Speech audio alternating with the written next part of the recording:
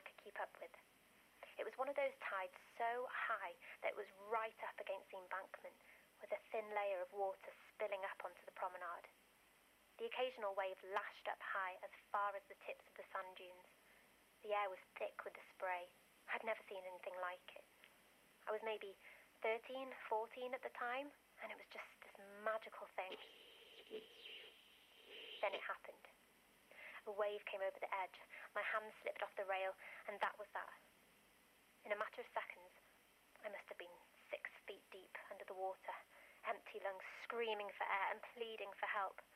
The more I fought the current, the further out to sea it pulled me, and I only had one thought in my mind. No one was going to find me. Then we collided, a crushing pain as the impact forced out what little air I had left. My vision collapsed into black. I'd stopped dead. I was motionless, even as the undertow continued to surge around me. My eyes burned and I strained through the murk to see it, a hazy silhouette. I gripped tight. What was this rusted moss beneath my fingers? I reached up, clawing, scratching, pulling myself through the rushing current until I finally broke the surface of water and my lungs burst open to a breath of fresh air. Grey skies all around. I'd never been so happy to see the grey. In time, my vision settled and I realised where I was, hundreds of metres from shore, clinging tight to a barnacled head. Someone had been there to save me, and he lent out an arm when I needed it most. My unexpected hero, my deathbed salvation, my iron saviour. 92.2 Southport Wave FM. Those were the haunting words of Leah, a Blundellsands native who claims to owe her life to the friendly neighbourhood faceless masks of rust that guard our coastline. But who are the Iron Men really? Where did they come from? What do they want? Antony Gormley said, "The idea was to test time and tide, stillness and movement, and somehow engage with the daily life of the beach." Now that's some thought-provoking stuff, or maybe it's pretentious babble. It's this wealth of perspectives that I want to bring together for you during our broadcast today. Maybe we'll get to the bottom of what it means, maybe we won't. Either way, join me for tales of love, life, loss and quicksand as we venture together to another place. It's going to be one hell of a journey.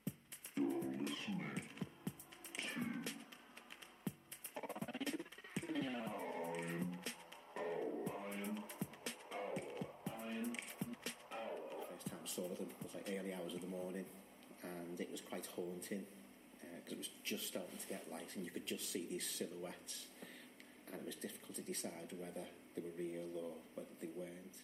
Haunting, there's that word again, this time spoken by Steve Marriott, a teacher at a local primary school. Steve recently conducted an investigation into the Iron Men with a class of pupils who, believe it or not, have actually been on this earth for less time than the statues have.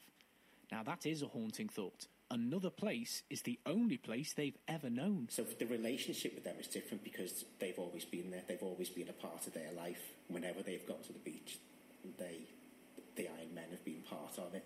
So what of these kids? Can they understand the Iron Men's place in the world if they've never experienced a world without them? Do they recognise their worth? Or do they simply see them as wallpaper, a natural part of the scenery, something that neither needs to be acknowledged nor thought about?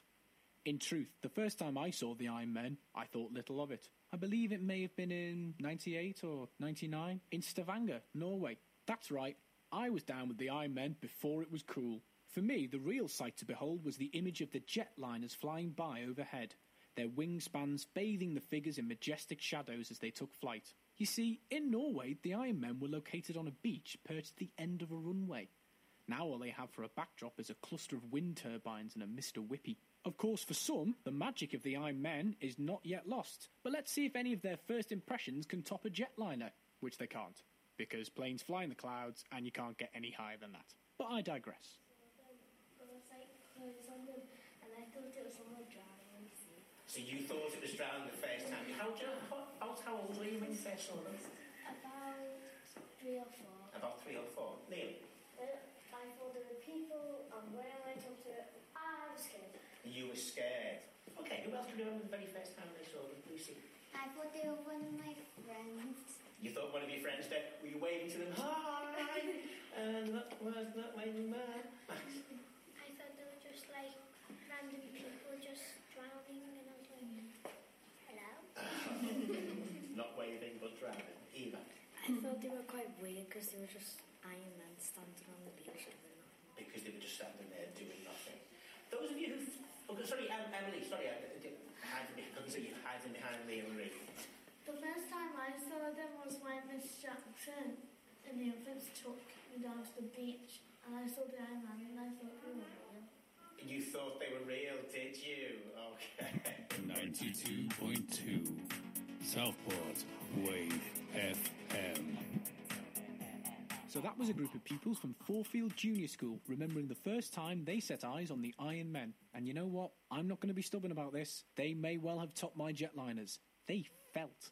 And yet it seems that the common denominator here is fear. Ask someone for their immediate response to the Iron Men, and 9 times out of 10, they're scared, threatened, filled with dread. And it's not just people either. Take Steve's dog. My dog really didn't know what was going on, because we'd be on the beach all the time. We used to live right down by the beach, and we'd walk down there. The first time we saw it was really early in the morning, it was only just starting to get light. My dog just stopped.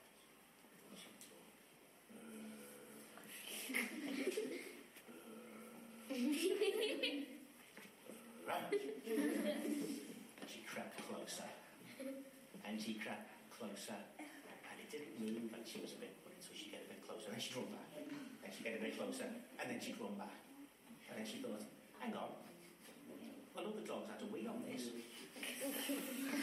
and then she was okay. I don't know about you, but that seems a little unnerving. To see this landscape of drowning men, to have the gut reaction that you might be seeing someone's final moments unfold, the realisation of their worst nightmares. Is that really a healthy image to impress on anyone, let alone young children? 92.2 Southport Wave FM. I think it's time to open the floor to our listeners. Do we have anyone out there who'd like to share their stories? Any first impressions from a first-time caller, perhaps?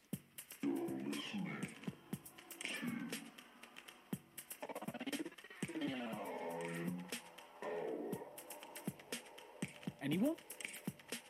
Okay, not to worry, I have a backup plan. See, not long ago, I reached out for some brief thoughts on the topic from locals and visitors alike, and so with that, I filled myself a hat with little strips of paper, and on each piece of paper is a different one of your thoughts. So without further ado, a thought picked at random. Let's see. What are the Iron Men, I ask? You say, rusty bits of potential scrap. Rusty bits of potential scrap. How apropos. Okay, I lied. That one wasn't picked at random. I chose it earlier. Because, come on, who can't agree with that? Rusty? Fact. Bits? Well, they are naked. I'm marking that down as fact. Scrap? Potentially. What the hell is that? All hands on deck. How do I answer this thing? Hello, you're live on Iron Hour. What do you have to say about the Iron Men? Hi, yeah, I just have to say it's out of line to call them scrap. Okay, so let's backtrack a second. What's your name, caller? That doesn't matter. You shouldn't be broadcasting out and calling them scrap. Well, they're not my words. They're straight from the hat. I don't think you even have a hat. Of course I have a hat. Okay, we're getting sidetracked here. What do you think of them, if not scrap? I think they need to be respected for what they bring to the community. I think they need to be applauded more for what they keep away, being glorified beach scarecrows and all. Can I ask you a question? By all means. Why are you devoting all this effort towards something you clearly have no appreciation for? Something I have no appreciation for? You need to listen again. I clearly do, or I wouldn't be devoting a show to it. You know, I swear I recognise your voice. What's your name? Hello? Huh, she's gone. That was odd. Why would she think I don't care? I do care. She didn't even care enough to tell us her name. We're getting sidetracked again. Time for some music.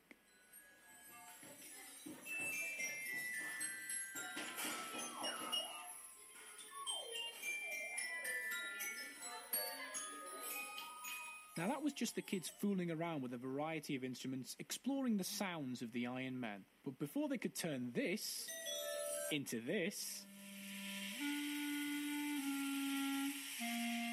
they first had to visit the Iron Men in person to collect their thoughts.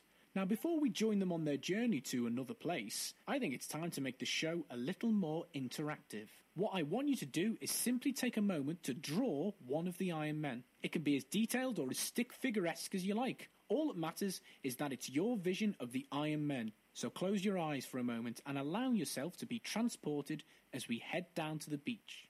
Welcome aboard Mr. Marriott's Magical Mystery Tour.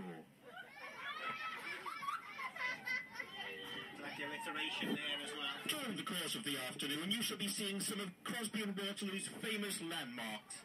I hope you have your clipboards at the ready.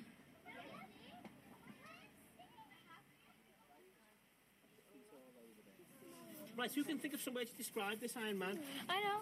Okay. Naked and rusty. Okay, naked and rusty. Okay.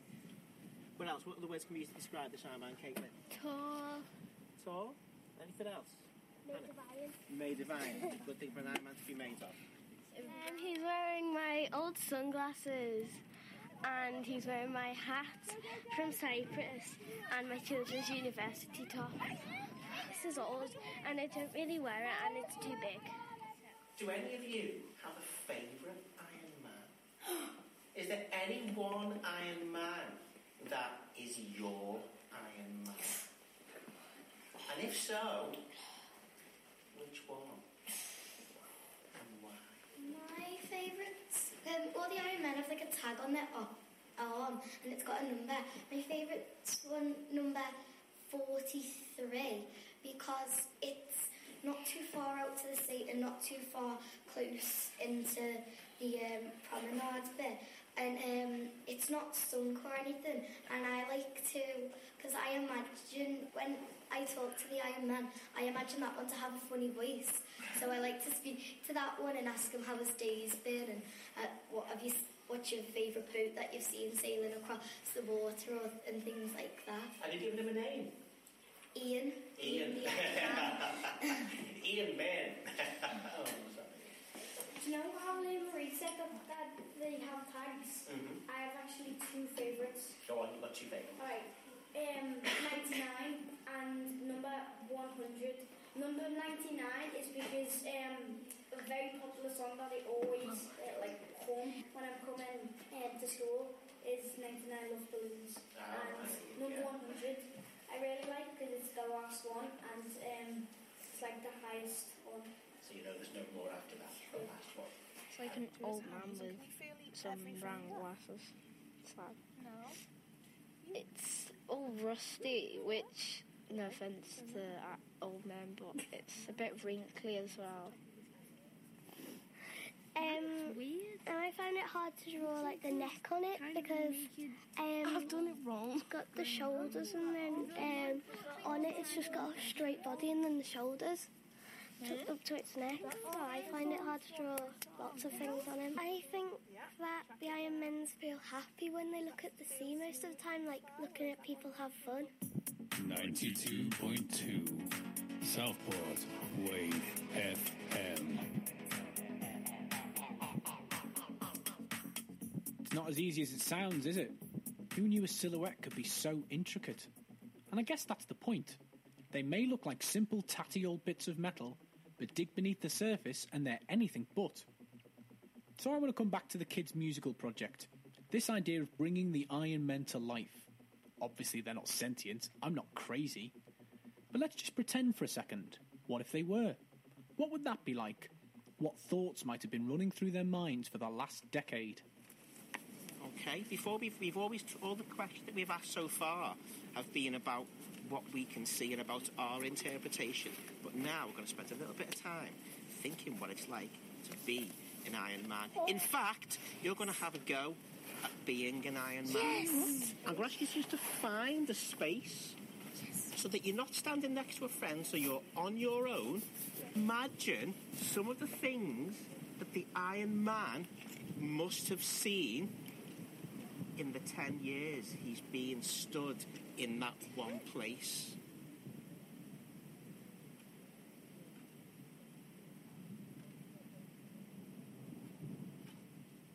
Well, I don't know about you, but I felt one thing during all that. Bored. Theirs is a pretty uneventful existence. I mean, sure, you can try to tune everything out and just focus on some sort of wistful contemplation of the sea, but I don't know. If anything, I'm starting to feel sorry for the Iron Men. Interesting items on a boring coastline. Take them away and what are you left with? Maybe the kids had a different experience. Well, couldn't move, and if like all your feet were uncomfortable or was hurting, they couldn't move, and they think, oh, I can't get comfortable, why can't I get comfortable?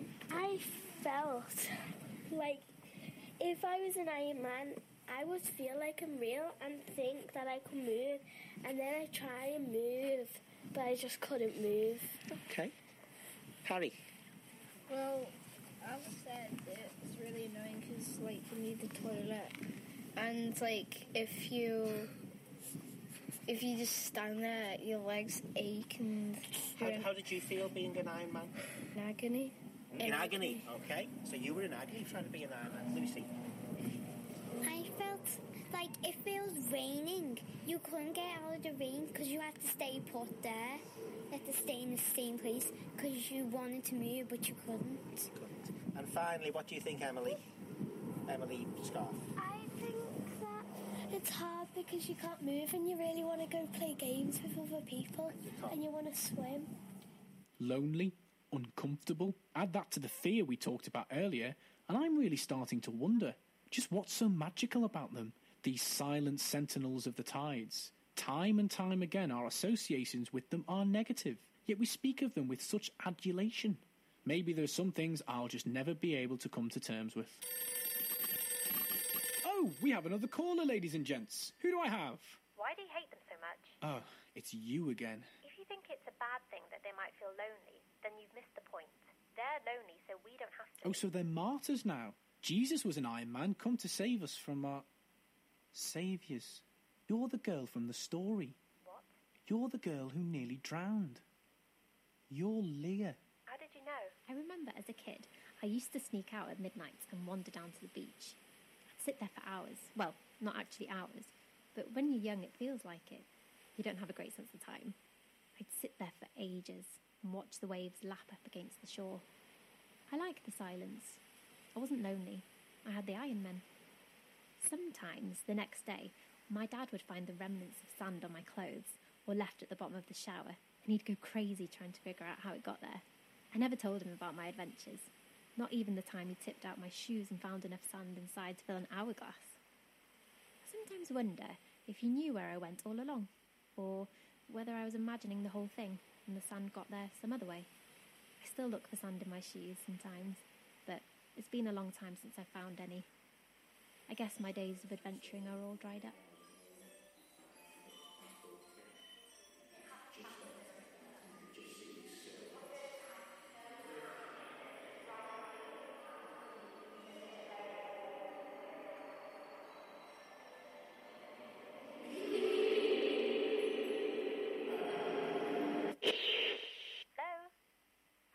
Yes? It's been broadcasting silence for like a full minute. I have? Yeah. Oh, right. What did your dad say to you after you got back from the beach? After you were caught in the tide? How did you know about my dad? No, what? Why would you ask specifically about him? I just assumed. So did he have anything to say to you? To be honest, I didn't tell him. I didn't want him to worry about me. So I waited till I dried off, went home, and just never said a word. It's funny you should bring him up, though. He told me an Iron Man story of his own once. It was low tide and he'd gone way, way out to take some photos when he notices that his feet are sinking into the sand. It happened so softly, so gradually, that by the time he realises his shoes are already buried up to the laces. So, he instinctively pulls a foot out to escape, but the pressure of it forces his other foot deeper, straight down to his shin. So he's standing there, balanced on one foot, wondering what to do next. He does what anyone would do, plants his free foot to hoist himself up so that he can free his trapped one. But you can't steady yourself on ground that just gives way, and so his feet swap places, his other foot plunging shin deep into the sand. He repeats this a few times, each time slipping a little deeper and deeper into the sludge. So he stops, just stands still for a moment, knee deep in the sand now, and still sinking that little bit further with each passing second, millimetre by slow millimetre. He stands like this for a few minutes, maybe 5, maybe 10. And if you were on the shore looking out, you wouldn't even notice him anymore. He'd look exactly like one of them. And what was he thinking? He did what the kids did. Imagined he was one of them. But he didn't feel lonely or uncomfortable. He said he felt at peace. So how did he get out of the quicksand? After a few minutes, he tried again and eventually just wriggled free. Not quite the near-death experience you had then. You never know. The more you struggle, the further down the rabbit hole you sink. I think staying calm kept him out of The trouble. way you tell it, you weren't very calm in the water. Well, I had fate on my side. I wouldn't exactly call crashing into a random Iron Man fate. Luck, maybe, but not fate. No, you've got it all wrong. Think about it. They weren't even supposed to be there. They were supposed to have moved. If they had left, who knows how far out to sea If they'd have been moved, you probably wouldn't have gone down there to look at them. Well, what about this? My dad never cared for them and never talked about them. The day he got caught in the quicksand and imagined life from their perspective, guess when it was? I don't know. The very next day. The very day after they saved my life, he went down there, completely unaware. What do you call that? A coincidence. And ever since then, even though we've never talked about it or planned it, every time I come home, we always end up there. It tends to be where we meet. It's just a coincidence. No. Everything I can think of in my life, it's always connected to the Iron Men somehow. Because you took an interest in them. You're drawn to them because you choose to be, whether consciously or not. It's not some strange phenomenon. It's not even coincidence. It's a result of your decisions. Then what decision resulted in you hating them so much? You never did answer my question. I don't hate them all. I just hate one. Which one? The one that killed you. I think they think, are these people my friends? Because they want to explore what they like and what they don't like, but they can't because they can't talk to each other. We had somebody, was it yesterday or the day before, and somebody had a great idea that the Iron Men could think and they could communicate with each other, even though they couldn't actually talk, but they could talk to each other through their heads. I can't think, was that you, was it? Saying that they could talk to each other through, they could hear each of the other Iron Men's thoughts and voices inside their own head. Loving it. You've got some really creative minds here. Okay, I finally came there. I believe they came alive under the sea. So when the tide came in, no one saw. They came alive and wanted to see all the fish and explore, but then they realised they couldn't move anymore. So it's almost like they were stranded. Really wanted to explore. Some very deep thoughts, some very interesting ideas here.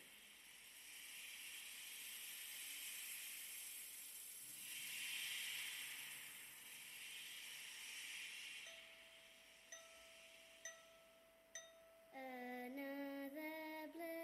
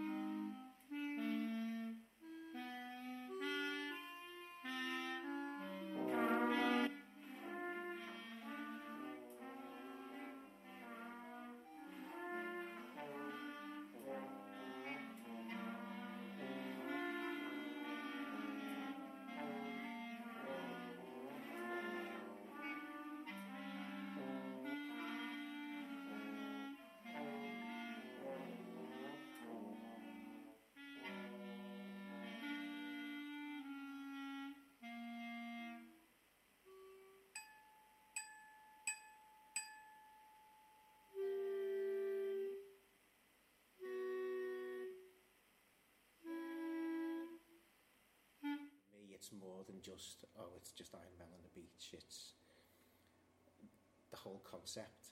I mean, for me, they represent people and their relationship with their creator and their environment. I mean, if you look at, there's 100 statues, and they're all made in the image of their creator, but every single one of them is different, and they're different because of where they are and how they've interacted with their environment, or how other people have interacted with them. So some have been more affected by the natural environment, for example, those that are out in the water. They've covered in barnacles and they've rusted more and they've been washed away. The tides change their shape and change their appearance and change the way that they are. Whereas the ones that are further up towards the prom, they've been affected more by the people around them as well as their environment, but because people have interacted with them and people have dressed them up and painted them and all those kind of things. So they've been changed by the people more than their environment. And as I say, for me, that just reflects man as a whole, you know. And what if the ones that were in the water had been put in another place? Would they be the same? I feel sad that I lost the opportunity to ever get to see them. I feel a bit disappointed because I really like the way the Iron Men look, and I'm glad now that I've had the opportunity to go and see them in person and go and feel them and everything, so I'd be really disappointed. I'd get a bit sad because I bet like somebody would boast to me like I got to see the Iron Man, and I also think it would like be an exhibition, and I'd want to know more about them, and if there was any reason they did come here, why were they made. I feel quite upset because like someone else has got to see them, but I haven't because I was only young. But if someone showed me a picture, because I'd be quite upset because they're really cool. The day after it happened, I went to the beach. The tide was lower than I'd ever seen. I walked out as far as I could until the thinnest slip of water lapped at my feet, and I just stood. I must have been there for 10, 20, 30 minutes. Completely still, all the while sinking into the sand, millimetre by slow millimetre. I wanted it to swallow me whole. It's hard to imagine that no more than 24 hours previous, all this was completely submerged, that in hours to come it would be again buried underwater. Now I was thinking time had stood still, only to find the tides don't care. Life goes on whether you're there or not. I'm still there, anytime. Just stare out at the horizon and I'll be there, in some other place, waiting to see you again. Children have a way of looking at things that adults lose. We lose so much as we grow up. You know, looking at things through the eyes of a child, that's something special.